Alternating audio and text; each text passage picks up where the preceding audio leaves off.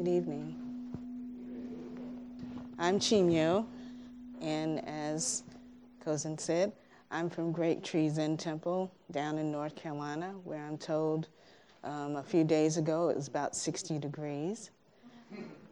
I'm just coming to Brooklyn yesterday from Iowa, or the border of Iowa and Minnesota, where one day last week it was minus 17 degrees. Coming from Hokyoji out there, Katagiri Roshi's old place. Out there at Hokyoji, they're doing a sesshin, and the theme of their sesshin is the Brahma Viharas. So I'm just going to continue on that vein. One of the things that I've been thinking about in Zen is the fact that we kind of talk about compassion, and we kind of talk about, interconnectedness, in these kind of very technical Zen terms. They almost sound technical. We hardly ever say the word love. And I keep wondering why that is. And then Dokai-san, who is the abbot out at Hokyoji, said we were going to talk about the Brahma Viharas. Sorry, Chimyo, about what? Brahma Viharas. And there are the four immeasurables, or the divine abodes. That's what Brahma Vihara actually means from the Pali. A vihara, if you look it up, is a Sanskrit word for monastery, or at least it's translated to us as monastery. But when we talk about it in Zen terms, or not Zen terms, because we don't even, we're not really in Zen terms. When we talk about it, we call them the divine abodes. The word abode in our language it's kind of an archaic word nowadays, but meaning, home, meaning shelter, refuge, the place where we live. And Brahma means divine. It's from a story where a Brahmin asked the Buddha a question, and rather than ignore his Brahmin status or his Brahmin beliefs, Buddha explained it to him in his own terms. And that's why the word Brahmin is used. So divine abodes. When we think of something that's divine in our language, we say it's something that's pure, something that's good, something that where it's just right. It's perfect. To say a divine abode would imply in this language that this is a place where good people go, where pure people go, where people, who are deserving of this shelter, who are worthy in some way, more worthy than others, are kept.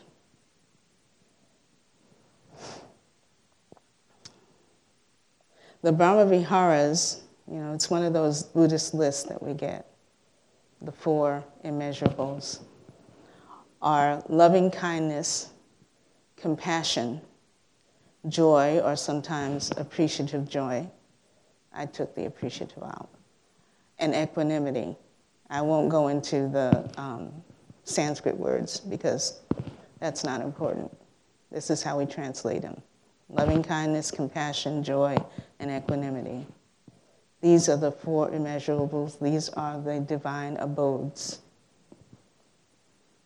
How can compassion be an abode?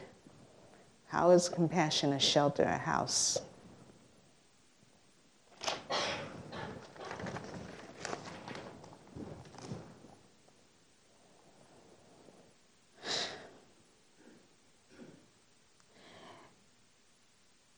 We can say that the 4 immeasurables or the divine abode are houses of purity and worthiness. But they're not. They're not pure in the sense that we think of pure. They're not places of worth in the terms that we use, or in the way that we use the word worth. They're not places or shelters of safety either, not in the sense that we might mean. These are abodes or houses that have no floors, have no walls, have no roof. They are open to the winds. They are far from static and unchangeable. There are no walls of stone. They are built in Dharma, which by nature, by definition, is impermanent and is empty. They are open to all the myriad beings, anyone, everything we encounter in our lives, whoever they are, whatever they are, they walk right through the front rooms of these abodes.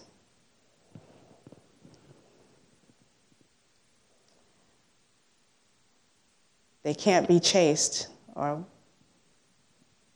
shooed out. They are with us always.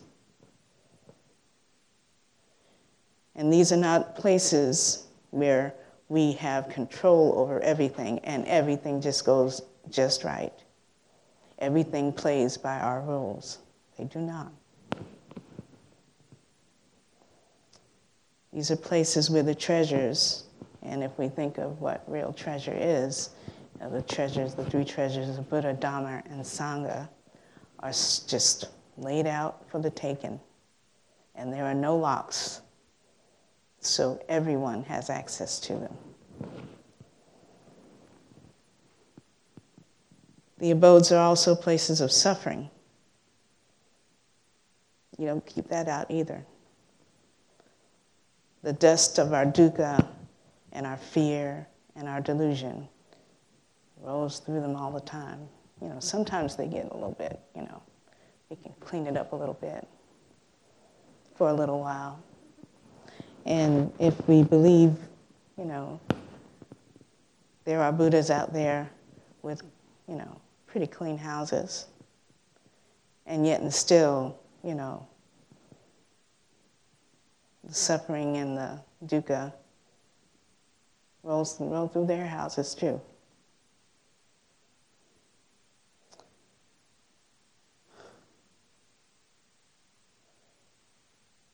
But also, along with the dukkha and along with the dust of our delusion, there is, again, loving kindness, compassion, joy, and equanimity.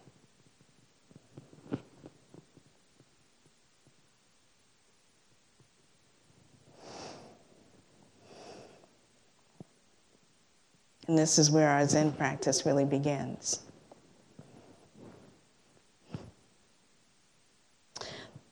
The viharas, or the 4 immeasurables, whatever you want to call them, are rarely directly referred to in Zen for some reason. We like to talk about enlightenment.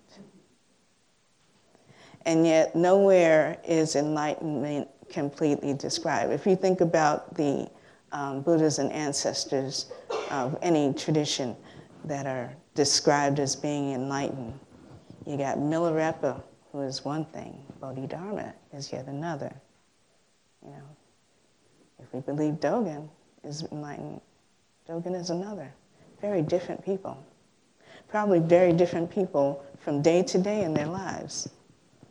Because enlightenment, you know, can't be static because it's part of Dharma, so impermanent, empty. What does it look like? What does it feel like? If you think you know what it feels like and you think you know what it looks like, you probably don't.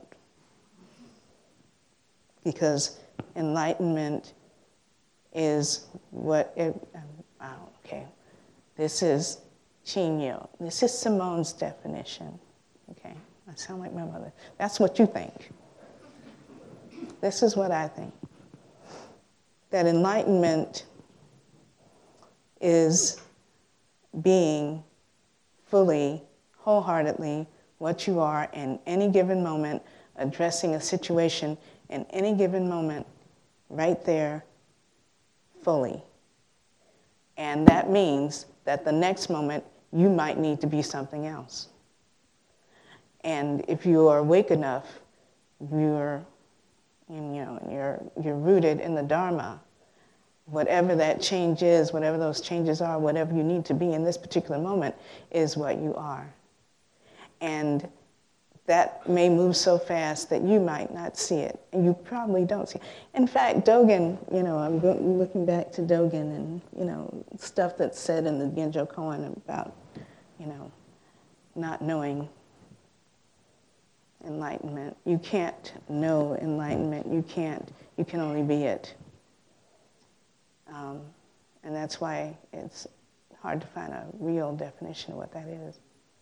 So if we let go of enlightenment and just find our abode, find where we live, at least find where you live. If you don't know what you are, who you are, at least stand where you live, in the heart, mind, in the Dharma. And that's the best we can do. That's equanimity of a sort. Anyway, okay, now that I've rambled on about that,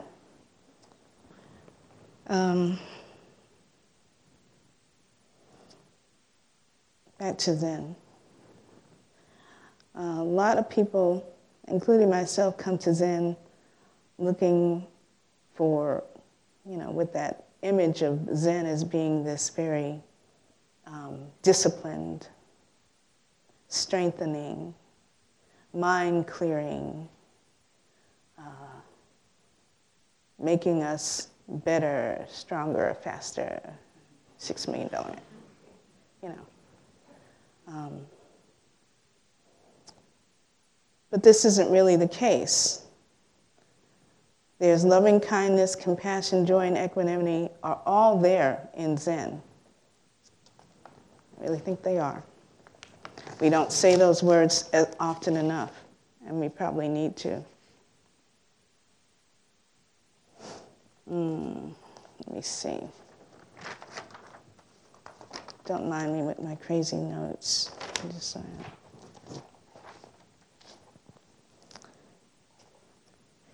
And when I'm thinking of, when I say that, that it's all through, think of what you're doing this for. The Buddha really only gave one teaching in my mind, and that was the Four Noble Truths: suffering, the origin of suffering, the release from suffering, and the Eightfold Path. Being the release from the suffering or the way out of suffering. The Eightfold Path: right speech, right thought, right. Whenever I have to recite them, I kind of get in line. But you know what I'm talking about, the Eightfold Path. Right action, right speech, right thought, right concentration. Somebody look them up. You can look them up. All of that stuff is talking to us about how we are in the world, how we are with all myriad beings, how we are with each other, how we treat each other, how we treat the world. And some people don't like to say right speech, right thought. They'd rather say wholesome. And that might be a little bit closer.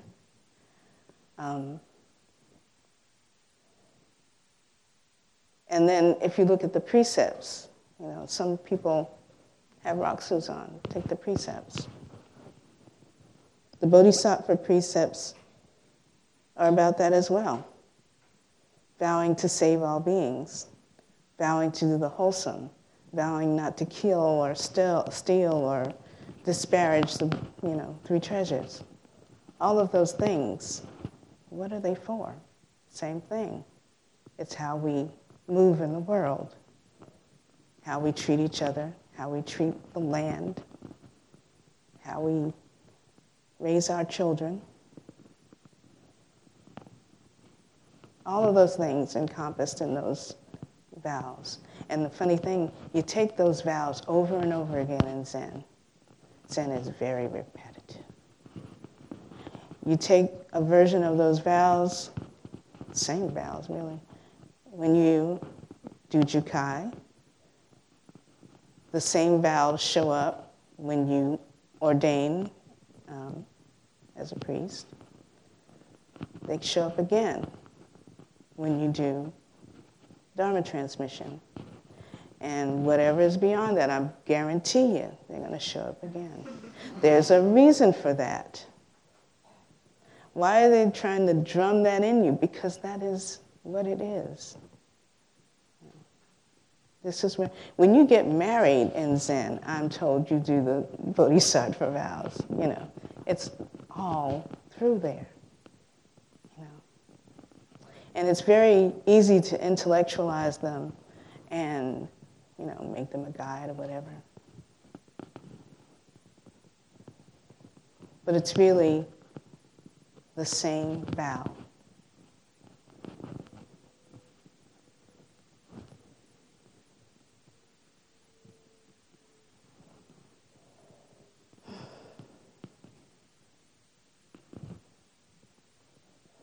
Again in Zen, beyond those vows, when you start studying, I'm going to pick on Dogen because we're Soto Zen and we're here because of Dogen. Look at Dogen. He seems like a pretty tough guy, but he's really not. He's hard to read because I want to read him and hear him tell me the prescription for enlightenment. But all through Dogen, there are hints of this loving kindness, compassion. And somebody can probably guess where I'm going. Tenzo Kyokun, the work of the Tenzo. He wrote a whole fascicle on that. It's one of the long fascicles that he writes, very detailed, about how the Tenzo acts. The Tenzo, if I'm using a term that's odd to anyone, is the cook at the monastery. He is the head cook. She is the head cook. They are the head cooks. And Dogen talks about the attitude of the Tenzo. The attitude of the Tenzo who has to take care of a whole community and keep that community healthy by providing their food, by using the donations of the community beyond the monastery walls to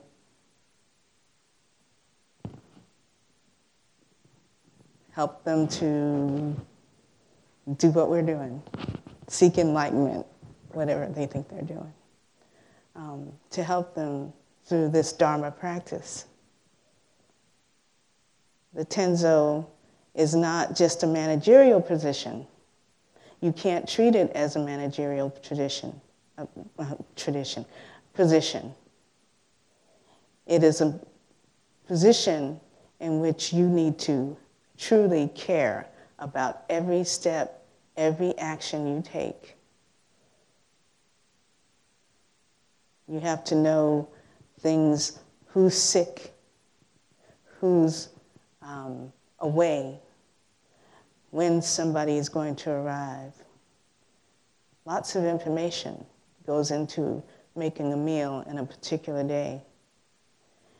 You have to take care of the food that is given to you, whether it's quality food or whether it's not so quality food. And you need to use it wisely, and you need to use it with care, and you need to use it to the best possible outcome for the people around you as you can.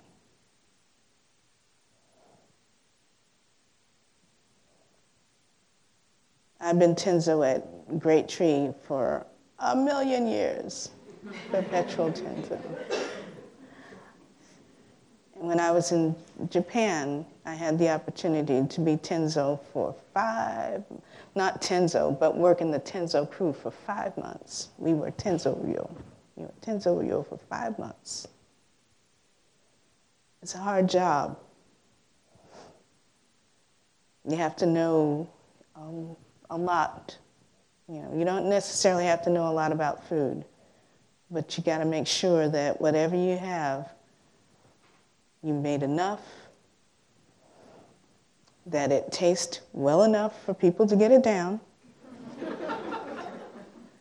and so on.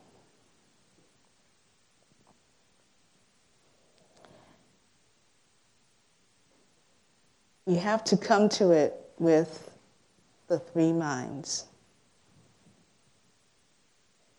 The 3 minds are Sanshin, which at the very end of the Tenzo Kyoku, or the instructions to the Tenzo, I should say, Dogen's essay, at the very end, he starts talking about that. He's gone all through Ryujing, and he's gone through things in high places and low places. But at the very end, he starts talking about Sanshin, parental mind, joyful mind, magnanimous mind. They almost match the viharas. Parental mind, the mind of the grandmother, the mind of the mother towards her only child. Just said it in the Metta Sutra. Wonder where he got that from. The mind of one who approaches other beings without condition, without judgment, who provides for those beings as they can, with full, wholehearted kindness, with full compassion towards the needs of those other beings. The joyful mind that rejoices in these movements, in these actions with other beings. The one who finds joy in being a bodhisattva. The one who takes those vows seriously, who drops their likes and dislikes and simply gives as needed.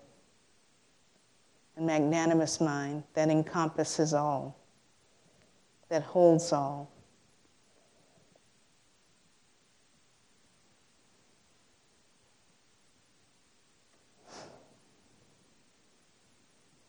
It's there in Dogen. If you read, I didn't have time, but if you read the Mountains and Waters Sutra,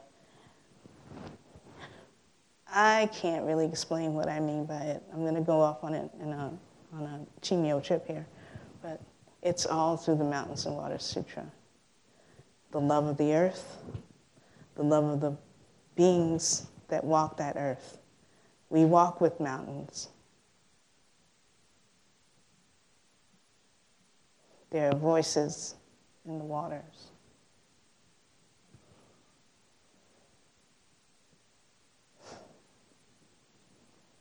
And stone women give birth.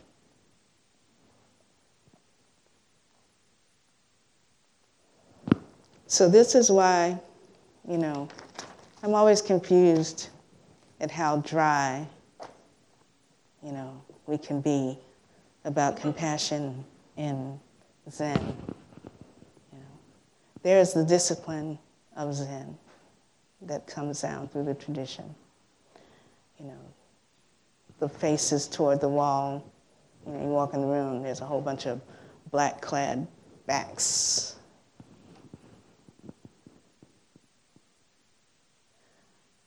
But there's also that heart-mind that, though clad in these very, simple clothes,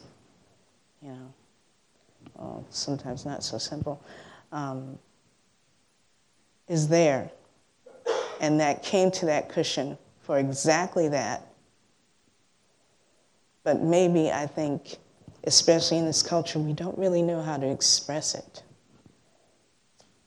And we don't really like being vulnerable. The Brahma Viharas, Sanchin, to practice with them and to practice them is to open every door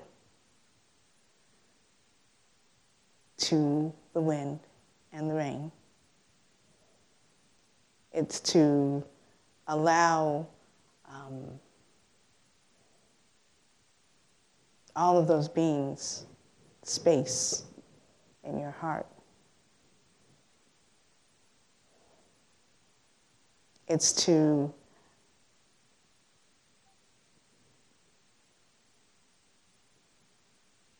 give in a way that has nothing to do with reciprocity, has nothing to do with feeling good, has nothing to do with being right, has nothing to do with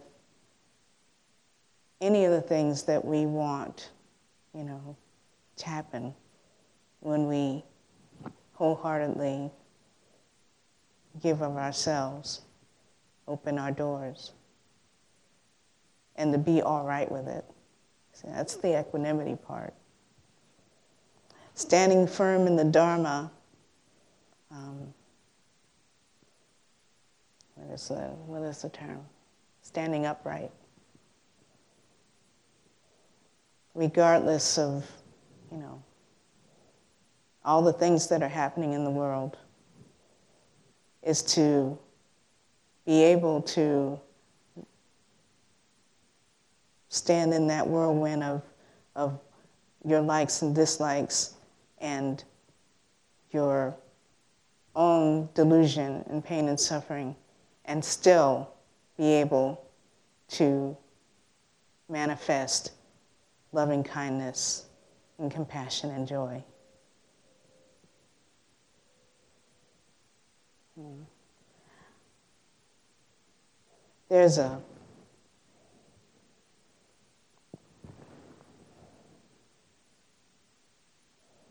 We always look at people like refugees or people who have suffered a great deal in the world.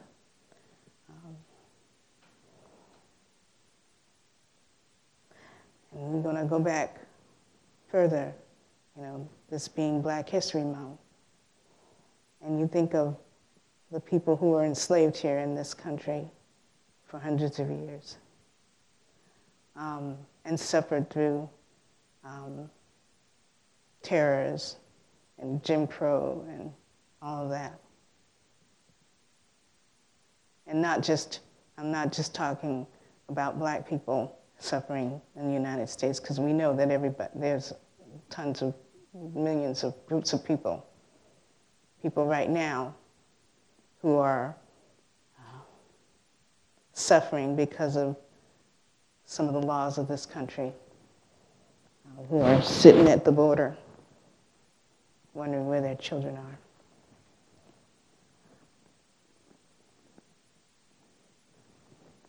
And we wonder, we look at these people and we say, how can they laugh?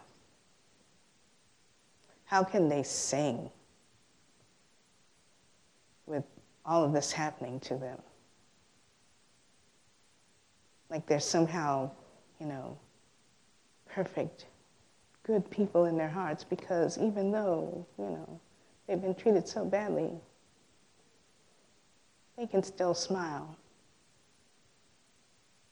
I'm not going to go into the near and far enemies right now. That's a whole different thing. But, there's one camp where, these people are so wonderful and magical. They're like, not superhuman, but they're, the angels of the world. They can possibly do no wrong. They're the Tibetans that came down out of Tibet and were lost their homes, lost their traditions, and yet here's the Dalai Lama giggling. He can still giggle. Or, you can use that old argument from the slave owners who said, these people, they're so dumb and ignorant and animalistic, they don't know any better. And so, no matter what we do to them, we must be treating them well, because look at them laughing.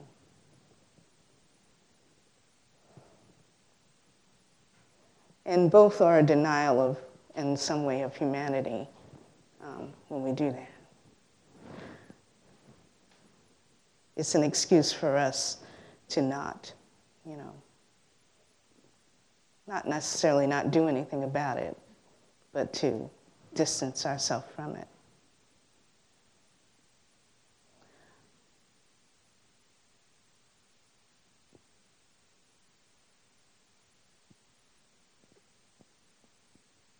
The fact that people survive with their viharas intact is a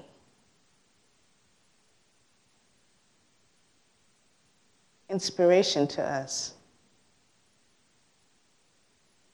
to do this practice.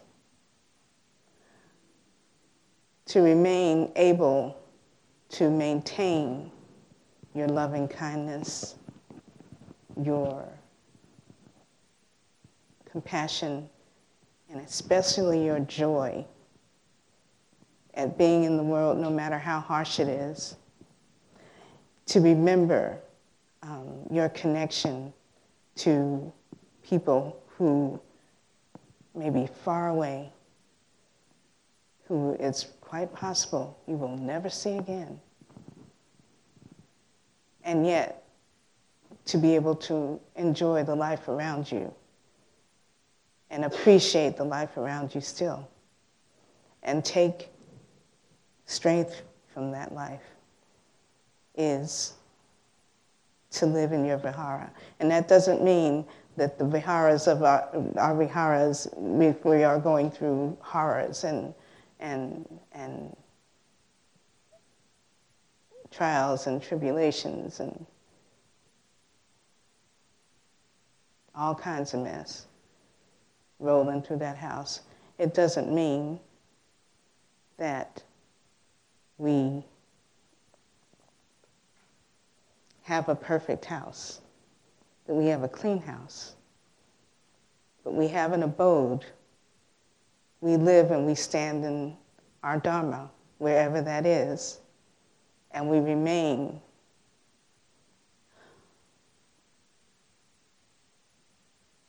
available to awakening, available to joy, available to loving kindness and compassion and all of that.